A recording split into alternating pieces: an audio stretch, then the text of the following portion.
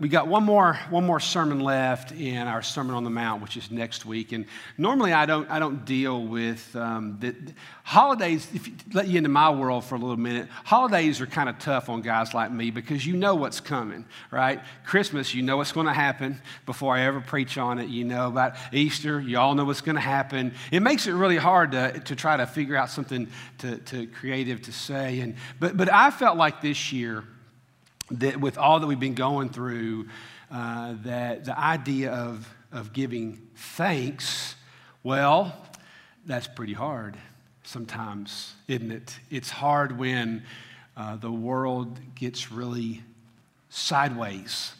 And 2020 obviously has been very sideways. I don't know that normally Michelle and I aren't really New Year's Eve celebrating kind of people. This year, I'm going to go stark raving nuts on New Year's Eve, hoping that will somehow usher in a whole new year.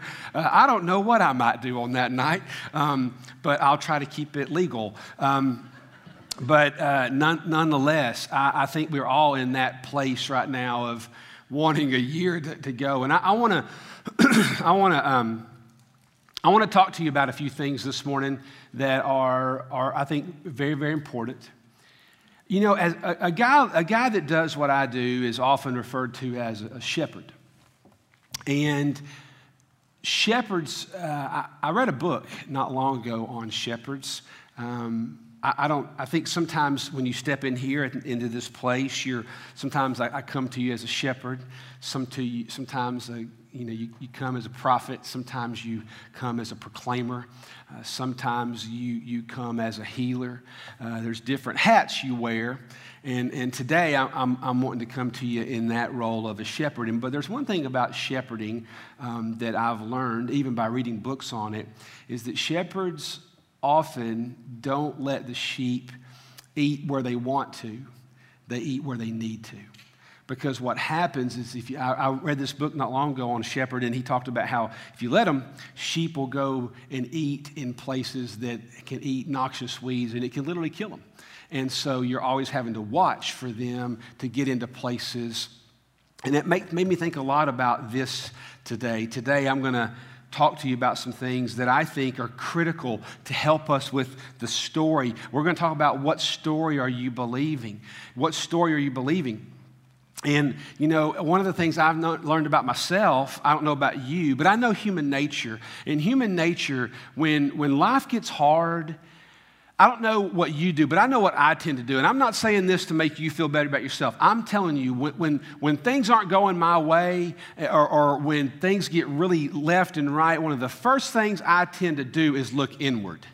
You know, you start looking at what you're not getting. You start looking at how you're getting ripped off. You start looking at all you're having to forfeit. Or you start looking, when you get squeezed, you start thinking about things that are holding you back. And that's, in this whole year, one of the first things to go is our outlook. Have you noticed, even Michelle said it months ago, she said, I think we're complaining too much. And I thought, well, I don't need you to tell me that. Who are you to tell me stuff like that? And I didn't ask you to tell me that, you know, and that was a joke. She's not. If I want her to know I said that, I'll tell her myself, okay? She's not in here right now, but she was right, you know. I thought, you know, you're right. I find that we're complaining about things, and you tend to look inward a lot. But I want you to go back for a minute. Go back.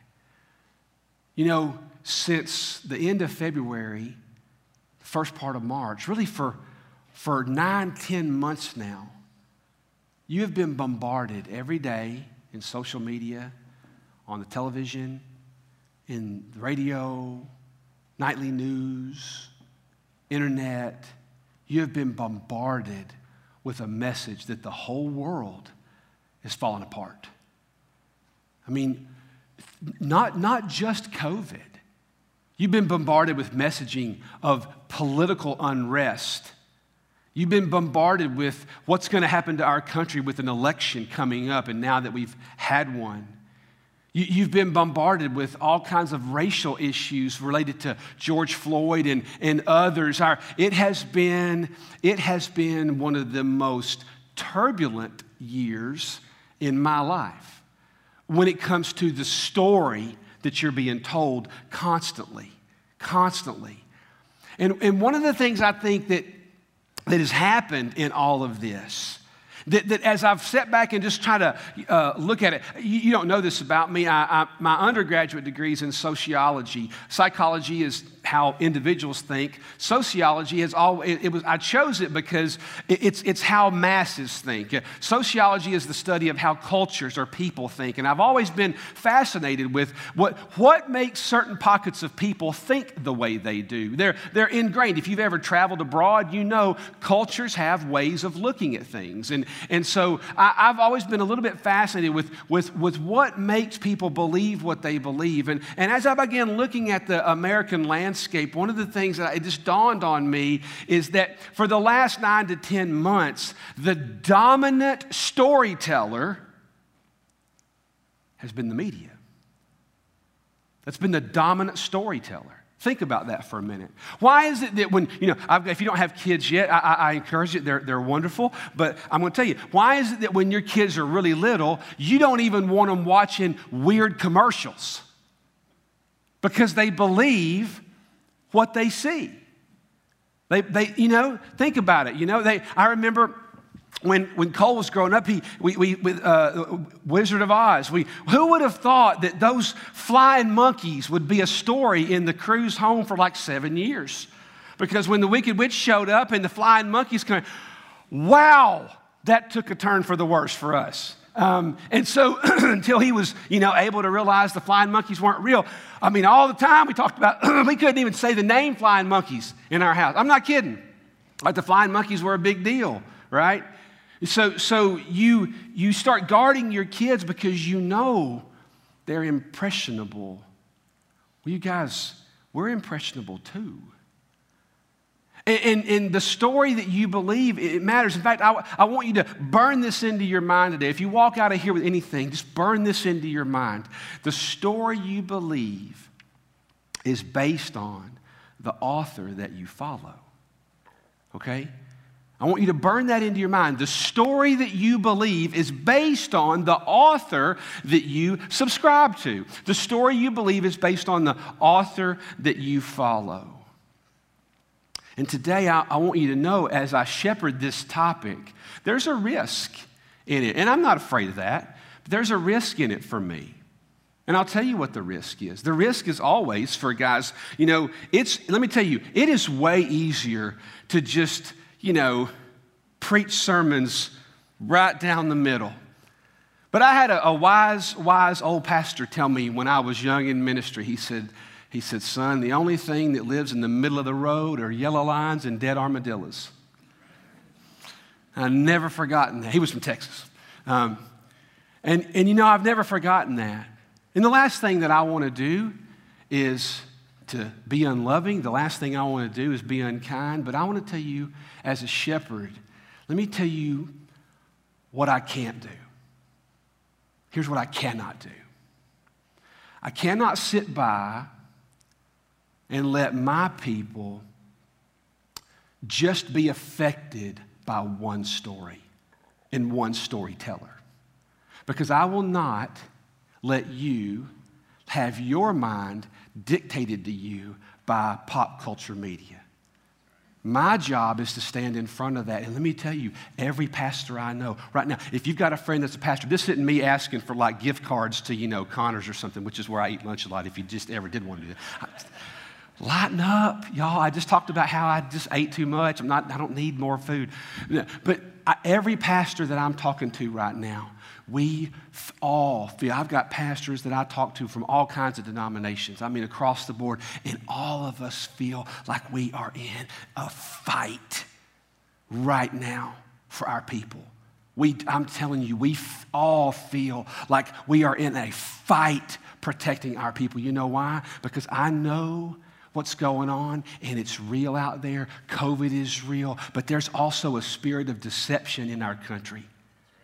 There is a spirit of deception, and I will not just stand by and let you let the only voice coming into your life be what CNN and Fox and everybody else is giving you. There's a different story, and we're going to talk about it this morning. we're going to talk about that story this morning, but I want you to know that the risk at times is that if you offer a differing opinion, you're scorned. Do you notice that? Now, I'm not talking just about COVID, by the way. I'm talking about for many years, if you offer a different narrative, you're scorned. We live in a cancel culture. People now lose their jobs if they disagree with a policy in the corporate space. What you face in the corporate world is real. It is real. You risk offering a different opinion.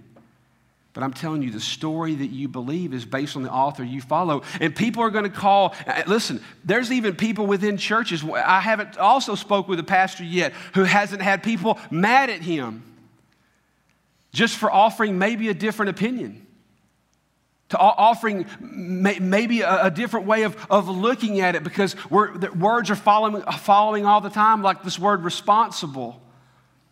That there's people that believe right now that if you're either gathering in congregation at all, if you're even gathering right now at all, you're not responsible. There's a government that we have telling us right now that you're not responsible if you're doing what we're doing right now. But I want to tell you something. The same government that's telling you that this isn't responsible tells you that it is responsible to abort a baby.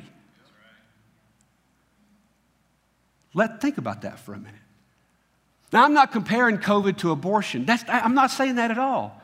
I'm saying the same government that is telling you that it's not responsible, and this is something that I'm going to keep bringing this up because this isn't the last time we're going to see this.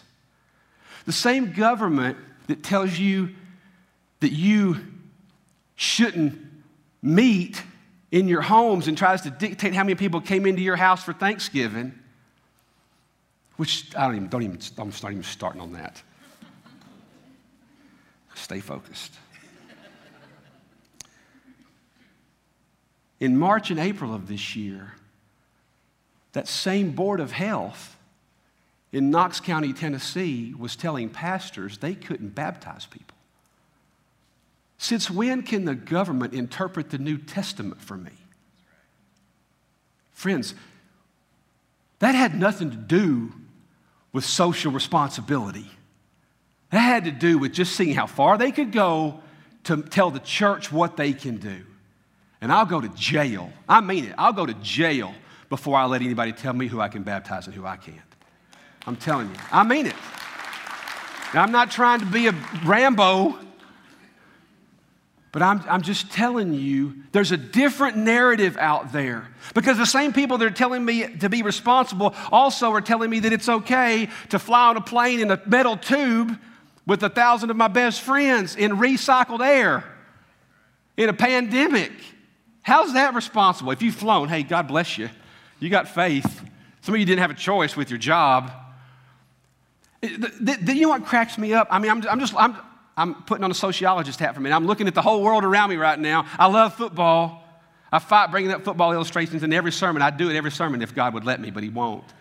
But the same people that let people tackle each other and saliva and sweat falling all over the place, but the officials have got to wear a mask. You know, because you know what all this tells me right now? It tells me we really don't know what to do. I mean, really. We're doing the best we can. NFL's doing the best they can. You know, corporations are doing the best they can, you know, putting up shields in front of you. You know, when somebody had to stock the shelves, somebody's got to touch something. Everybody's just doing the best they can. And it's telling me that we really don't know what to do. And in times when we really don't know what to do, what do? Turn to the one that does. Turn to the one that does. And so that's what we're going to do. Nobody really has the answer right now. And I want to say this because I'm going to forget to say it. And if I don't want anybody to be mad. But I want to tell you something. If you think any of this morning is we're going to talk about thanks and a mindset of thanks. And I'm going to get there in a second, but I had to set it up. And I want to say to you, in our population right now, you know, I looked at the CDC website just this very morning. Based on what I took off the CDC, 79.58 by my math, and I used a Google calculator to do it too. It's a statistic figure or outer. It's a big word. 79.58% of the people that have died with COVID are over the age of 65. But you're not going to be told that very much. It's out there, but you got to go find it. Our senior adults, I've been so proud of our senior adults. You know why? They've kept meeting. They do it on Zoom. They all had to learn how to do Zoom, especially Joe Denny, you know. Brian Hatcher's walked more of our senior leaders through Zoom. It's awesome. You know, they've kept meeting. All of you that are senior adults over 65, I'm proud of you guys. I'm proud of you for, you know, sometimes I've seen some of you meeting and, you know, you're just spread out and, you know, you need each other. And I want to say I'm proud of you. You've been engaged and nobody wants to, listen, that's a different narrative if you're over 65. We all believe that. We got church members right now that have COVID. And I mean, friends of mine in this church, it's not easy. I've had family members get it. It's a weird time to be alive. It's just a weird time. But it's not the first time sickness has ever hit the world. And it's not the last time sickness is ever going to hit the world. And so what do we do when we don't know what to do? What do we do when chaos seems to be the narrative of the day? Well, the story you believe is based on the author you follow. And I'm going to tell you something. As I've talked with pastors, I'm asking them, are you seeing what I'm seeing? And every one of us has said the same thing, that fear is not political and fear isn't medical. Fear is spiritual. Fear is spiritual. And so how do we engage a world like that? Well, we're going to this morning. So I'm going to talk to you about who are you allowing to write the story you're believing. That's the real question. Who are you allowing to write the story? So I want you to turn to Numbers chapter 13. It's in the very beginning of your Bible. Genesis, Exodus, Leviticus, Numbers. Numbers chapter 13. Now this is a great story. It's a long story about two men named Joshua and Caleb. Okay, and I thought, man, this is really a great way to step into, I think, this whole idea. And a question I want to set in front of you this morning, and I wrote it down so I wouldn't forget it. How do I keep a kingdom perspective in the middle of a culture of pessimism?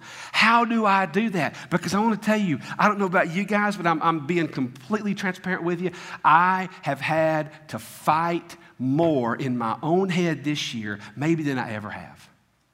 I've had to fight more, not just to stay positive.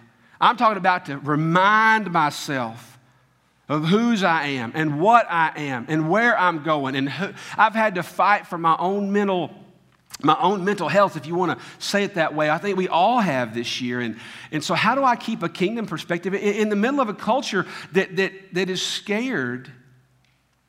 Well, let's read the story. It starts off in, actually, Numbers 13. I might have said 14. Numbers 13. There's one verse we're going to start out here, and this is the story. Let me kind of set it up for you.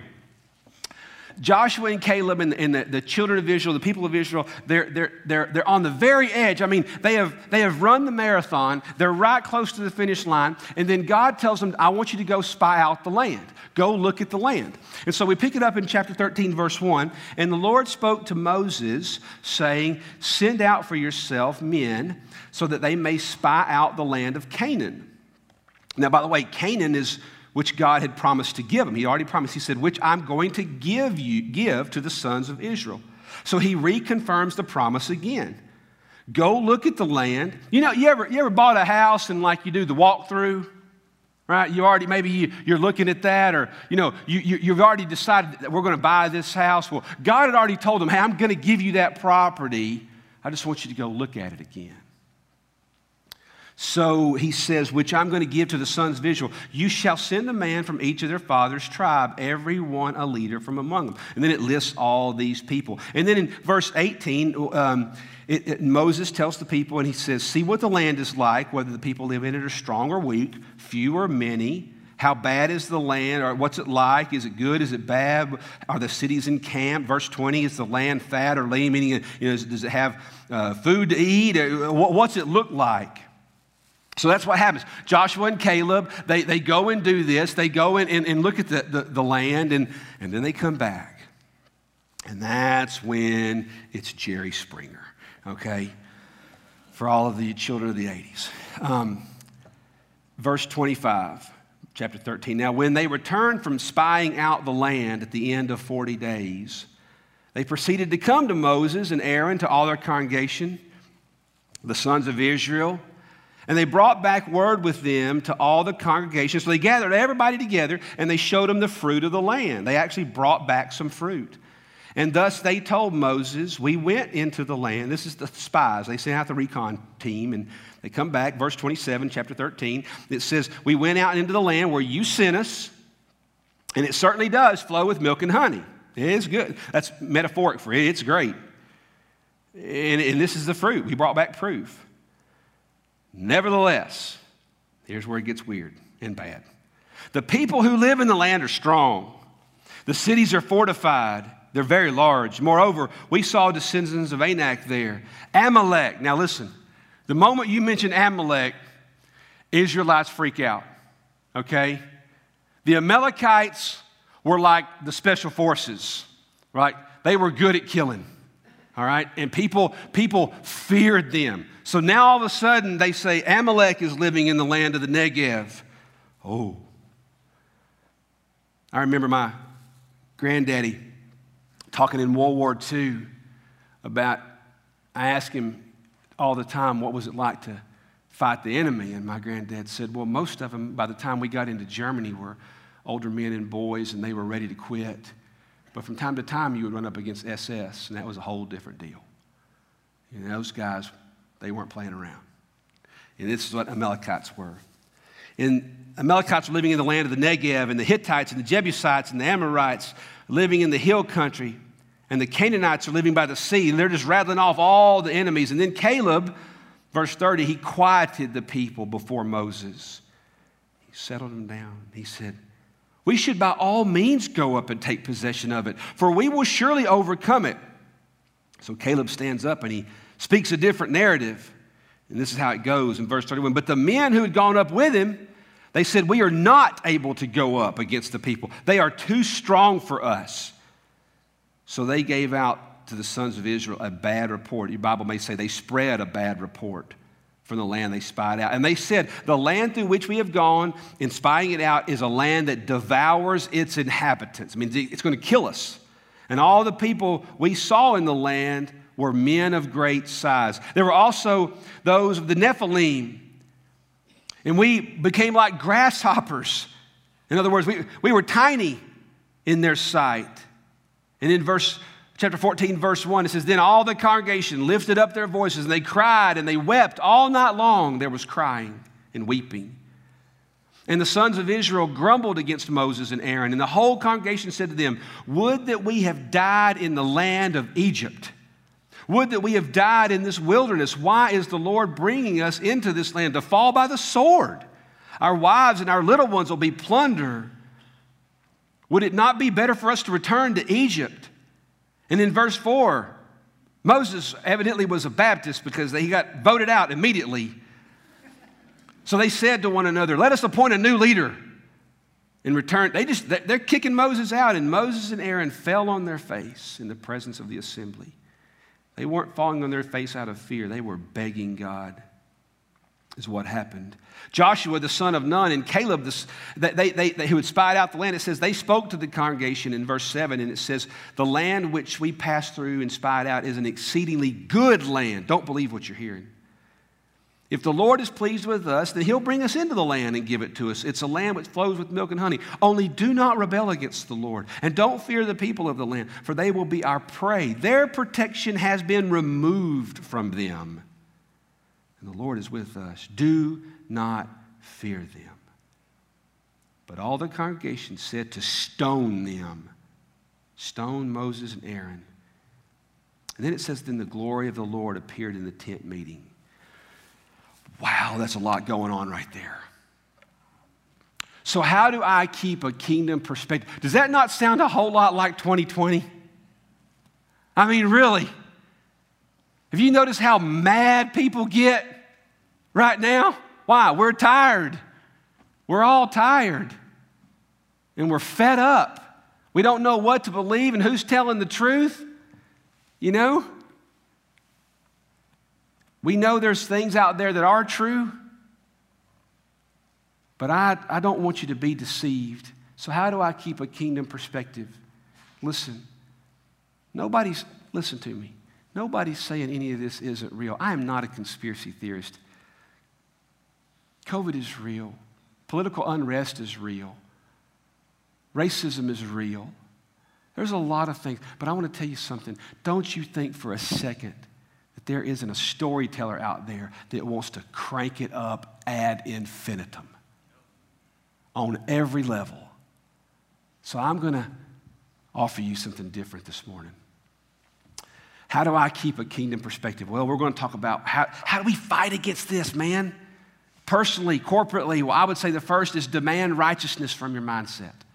See, the Bible says that you have the ability to control. I did a whole series on mindset this year. If you'll go to clearview.org and click on sermons and just search under the series called Mindset. I did a whole series on mindset. And listen, it's probably good to go back and listen to some of those and talk about the fact that the Bible says that I can take captive. What did Apostle Paul say? That I can take every thought, not just health-related thoughts, not just financially related thoughts. I can take every thought and I can make it under the control. I can take that thought captive for who Jesus Christ is in my life. See, I've been given, listen to me. This is good news for you. When you became a Christian, the Bible says that the spirit of the old man was dead and the new life has come to life. Who put that new life in you? The Holy Spirit power of God lives in you, friend. The Holy Spirit lives in you. You have a choice of who you listen to. Aren't you glad? Aren't you glad? I'm glad. That's way better preaching than you're letting on today. I'm telling you, that's good news. I've thought many times driving down the road, I would be a way different person to the negative right now if I didn't have the Holy Spirit's anointing on my mind. And you would be too. See, this is what God has given us, y'all. He's given us the ultimate weapon. He's given us the spirit of what? Truth. He's given us the spirit of truth, that we can decide what is truth and what is error. And boy, do we need it. So you can demand righteousness from your mind. It'll free up how you look at things. One thing I loved about Joshua and Caleb is the story that you just read. Did you notice that Joshua and Caleb, they would not allow the crowd to dictate the story? They wouldn't. Look in verse 31. Of chapter 14. There's 13, sorry. When in verse 31 of chapter 13, it says, when the men who had gone up with Joshua and Caleb said, we are not able to go, it is too strong, they're too strong for us, and they spread a bad report. You know what that does for me? That's a big deal right there. Don't miss that. I want to read it again. Because there's a revealer in this verse, chapter 13, verse 31. This story covers several chapters. 13:31. Some of the spies that went with Joshua and Caleb, the men who had gone up with them said to the whole congregation, we are not able. We are not able. You know what that reveals to me? It reveals to me who they were looking to for their capability. It reveals to me that they were looking to themselves to provide their own stamina. They were looking to themselves to provide their own strength. And I've said to you before, I'm going to say it again.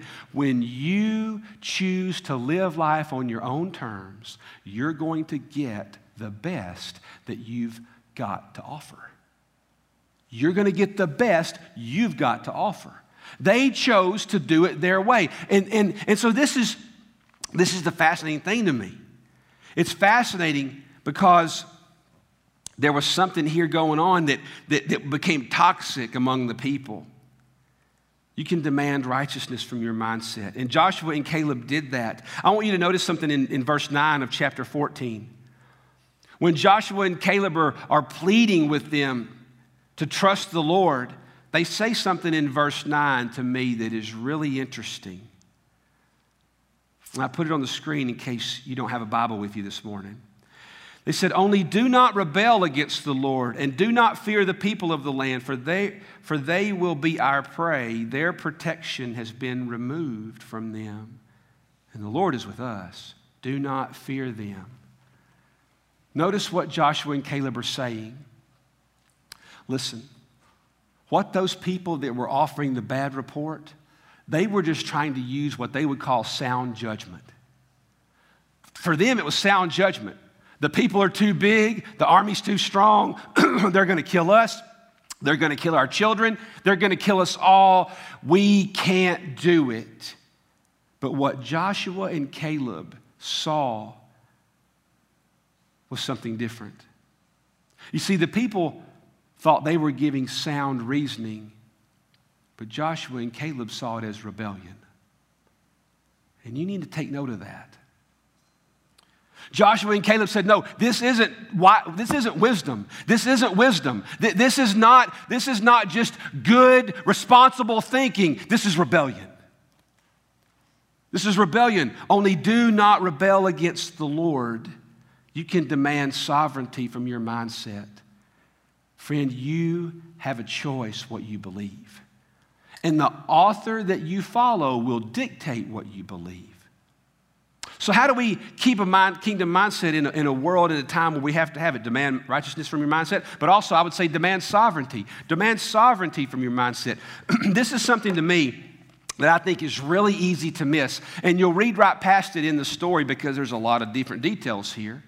You say, what do you mean, Jason, to demand sovereignty? What do you mean by that? That's a big theological word. What do you mean by sovereignty? This is what I mean by sovereignty, friends. We serve a God that is in complete control of everything. He's in complete control of your life. Listen to me. If you're out there, maybe you're listening from somewhere else today. Maybe you're far away and you're worried. Maybe you're hearing this on a podcast months from now. I want to say something there. Everybody here at Clearview, maybe you're over in the chapel at a different venue here on campus. I don't know where you might be, but I want to say something to everybody willing to listen right now. If you truly are scared of COVID, I want you to listen to me. You are not going to leave this planet one day before God intended it. Listen to me. You're not. You can't live in this kind of fear, no more than you can get behind the wheel of a car and go, oh God, what am I going to do? You know why? You know why you don't do that when you get in a car? Because you're used to it. You know, just yesterday I was coming down I-40. Some dude in a green Ford F-150 passed me 27 times between Memphis and Nashville. You know what? On his phone. Let me just shoot. I'm going. I mean, I couldn't get away from it. It's like he was attracted to my Toyota. I mean, listen. That's scary. He was literally a grown man driving. I don't know if he was watching the Iron Bowl or something. But why do you not freak out behind the wheel of a car? Because you're used to it. We're not used to a pandemic. I understand it. We've all had to come to grips with it. We've all had to come to grips with political situations. You know, I hear the same. Some of you are fine with COVID. I hear some of you really freaked out about the presidential election. As if all of our future is determined by one political party. It isn't. It isn't. Our nation's fate may be determined by that. But I want to tell you, evangelicals, we've got a whole different set of idols sometimes. And one of our idols is we really do think that if we can just get a Republican in office, all is well. And it's not. There was all kinds of bad stuff happening in our countries with Republicans, and a lot of the same deception that comes out of that party that comes out of the liberal party. Friends, we are not here to look at this world and trust what we see. We are here to look at this world and ask ourselves, do we believe that God is who He says He is, or is He not? Because I want to tell you something. If God is sovereign, COVID is the least of your worries. I mean, really. COVID's bad. I don't want you to get it. I don't want to get it. But I can tell you, if God isn't sovereign, friends, sickness is way down the list of what could happen to me. Because then the world is random and God's not in control, and watch out. Well, what did Caleb do? Look in this verse, the very first verse I read you this morning. It started with something that God said to Moses, send out for yourself men so that they may spy on the land of Canaan, which I am going to give them.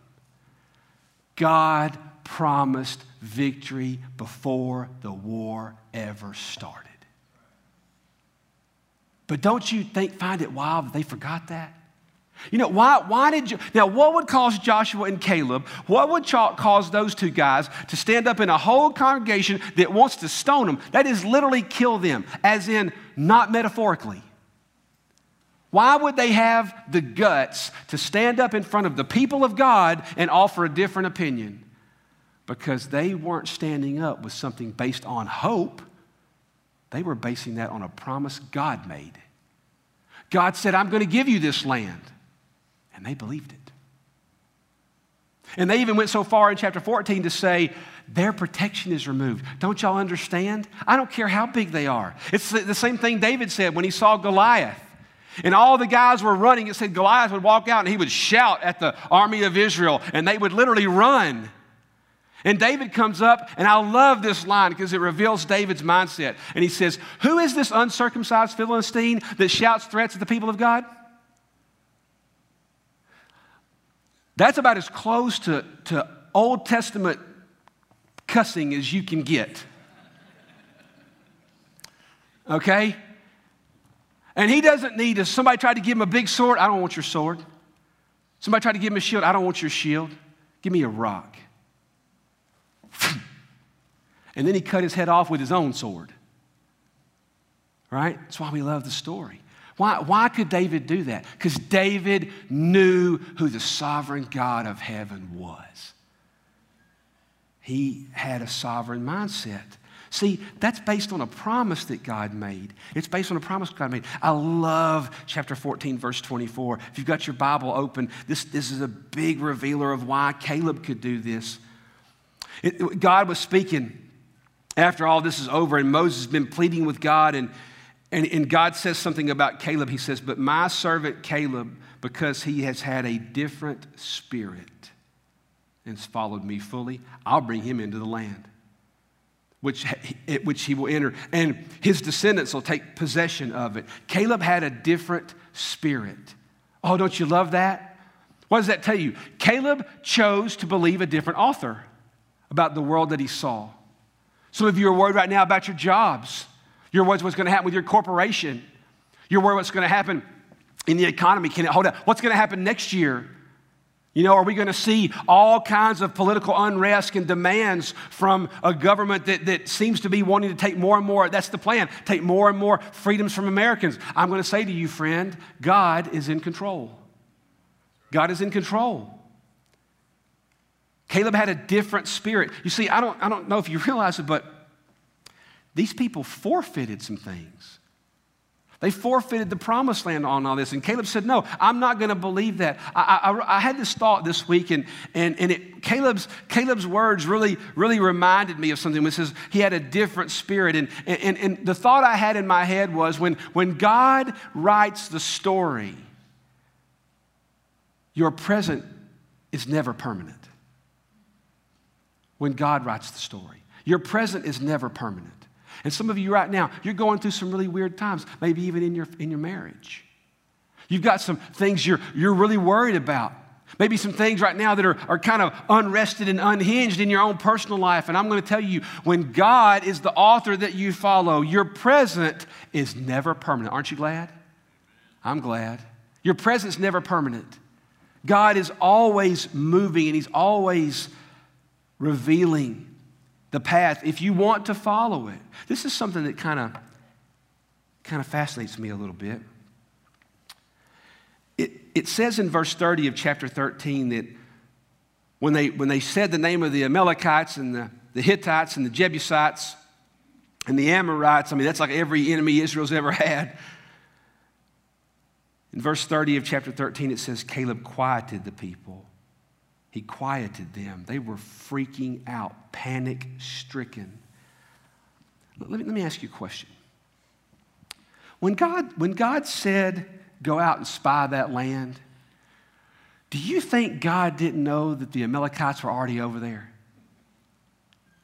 You think God went, oh no, I forgot about the Jebusites. Maybe y'all shouldn't go. What do you think? You think God was somehow caught off guard by any of this? No. He knew what was over there. He already knew it. I wonder if God just wanted to see if they knew it. I wonder if God just wanted to see if they believed. Well, God knew what he could do.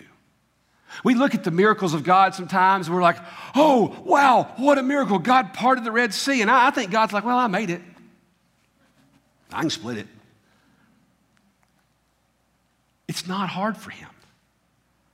No, God knew exactly who was in that land, and he had already given it to him. It was irrelevant. It was irrelevant, but I do want you to notice something. Notice in the story how fast fear and panic swept through a group of people. Notice how fast. Notice this. Notice how the unbelief of a few affected the whole tribe. I want you to let that sit on you for a minute. Notice how the unbelief of just a few affected the whole tribe. Friends, that stuff matters. What we speak, what we say matters. That's why we are called to have a mindset that is truly pointed toward the Lord. I said, demand sovereignty. Demand that your mindset is one of righteousness. The writer of Hebrews says it this way.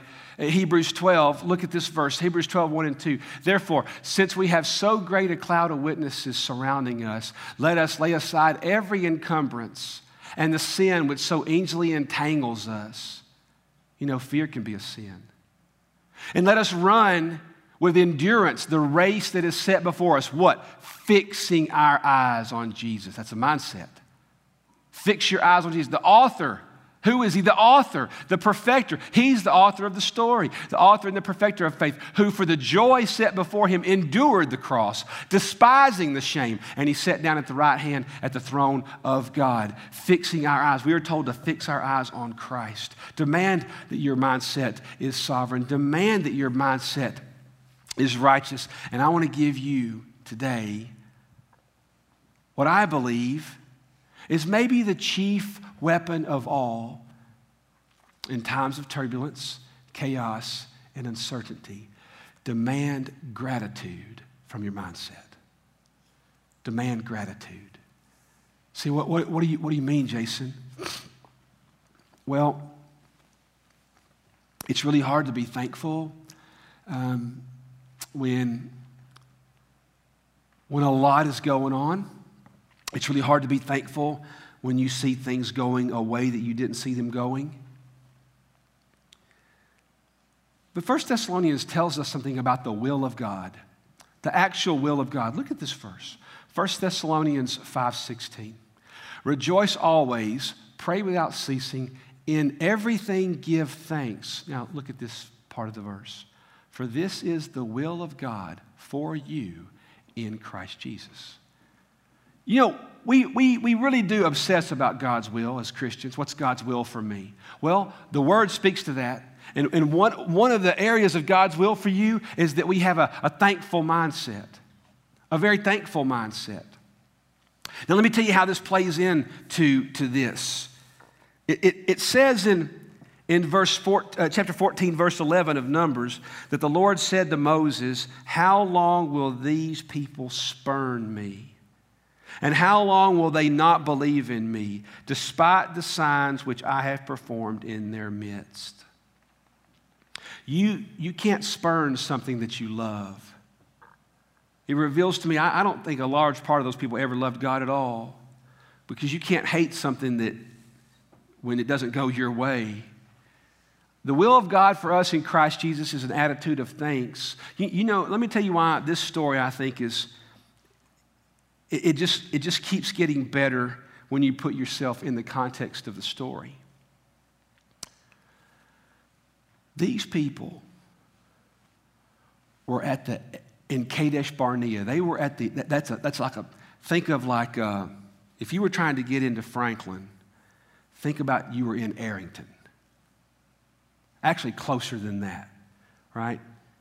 You were closer than Arrington. You were just like right about 840 on the south end.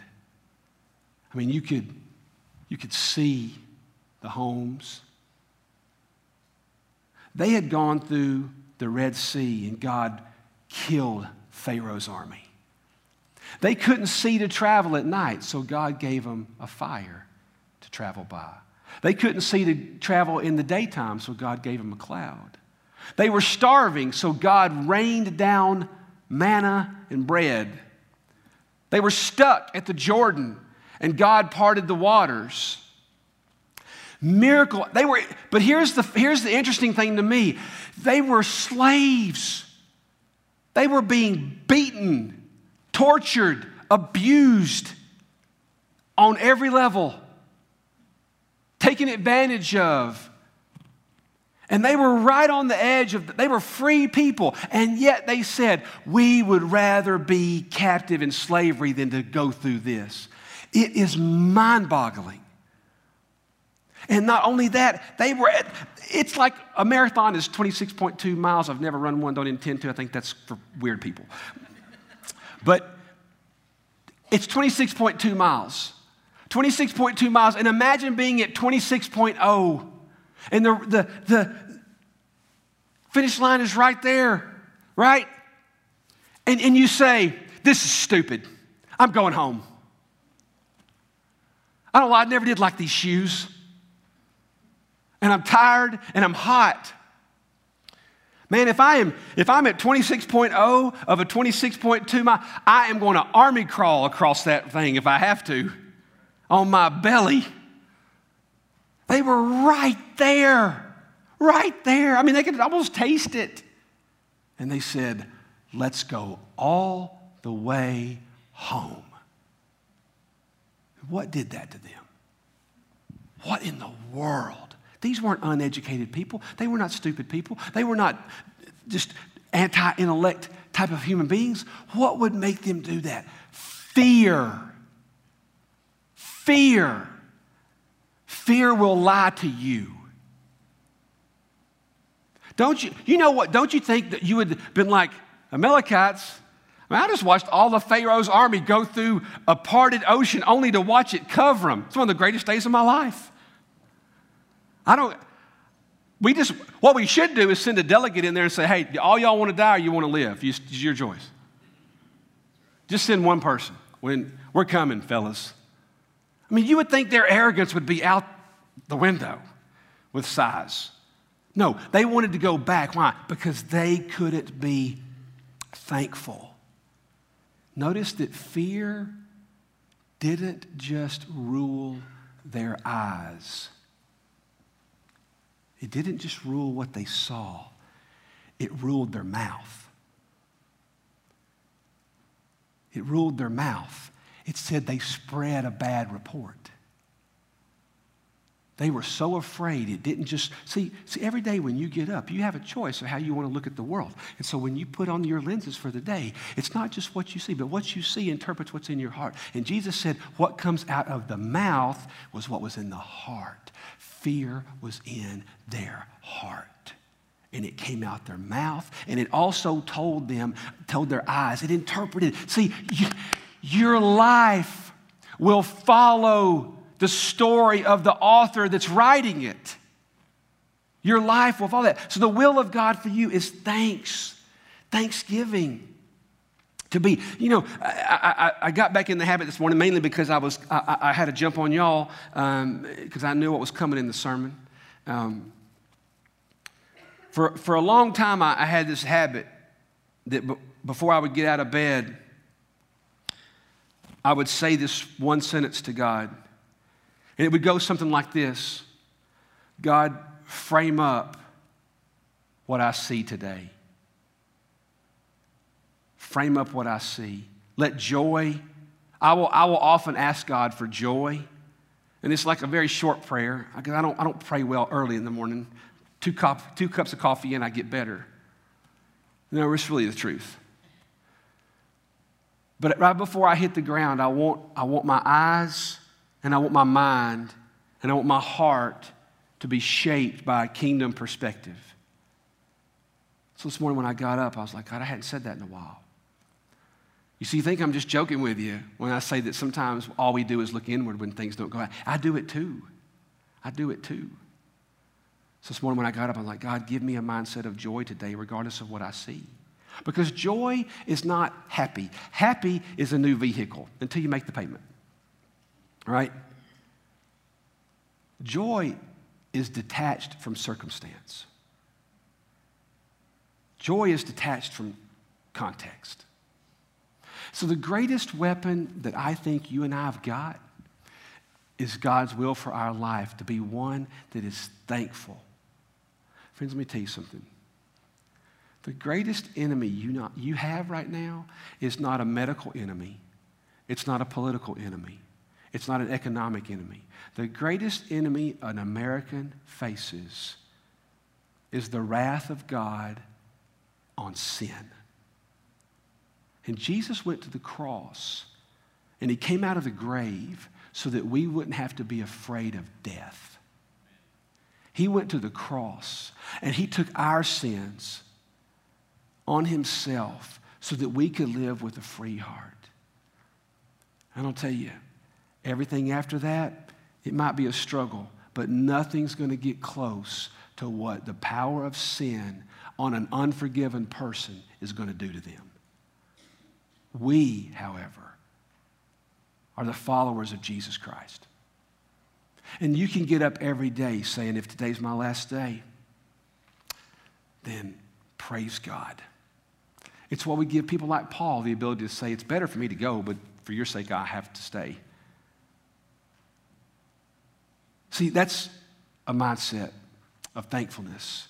You know, you often don't think about sharing something with somebody like a tweet or an email or sending them a sermon or sending them a podcast. You don't often think of that as missions, but it is.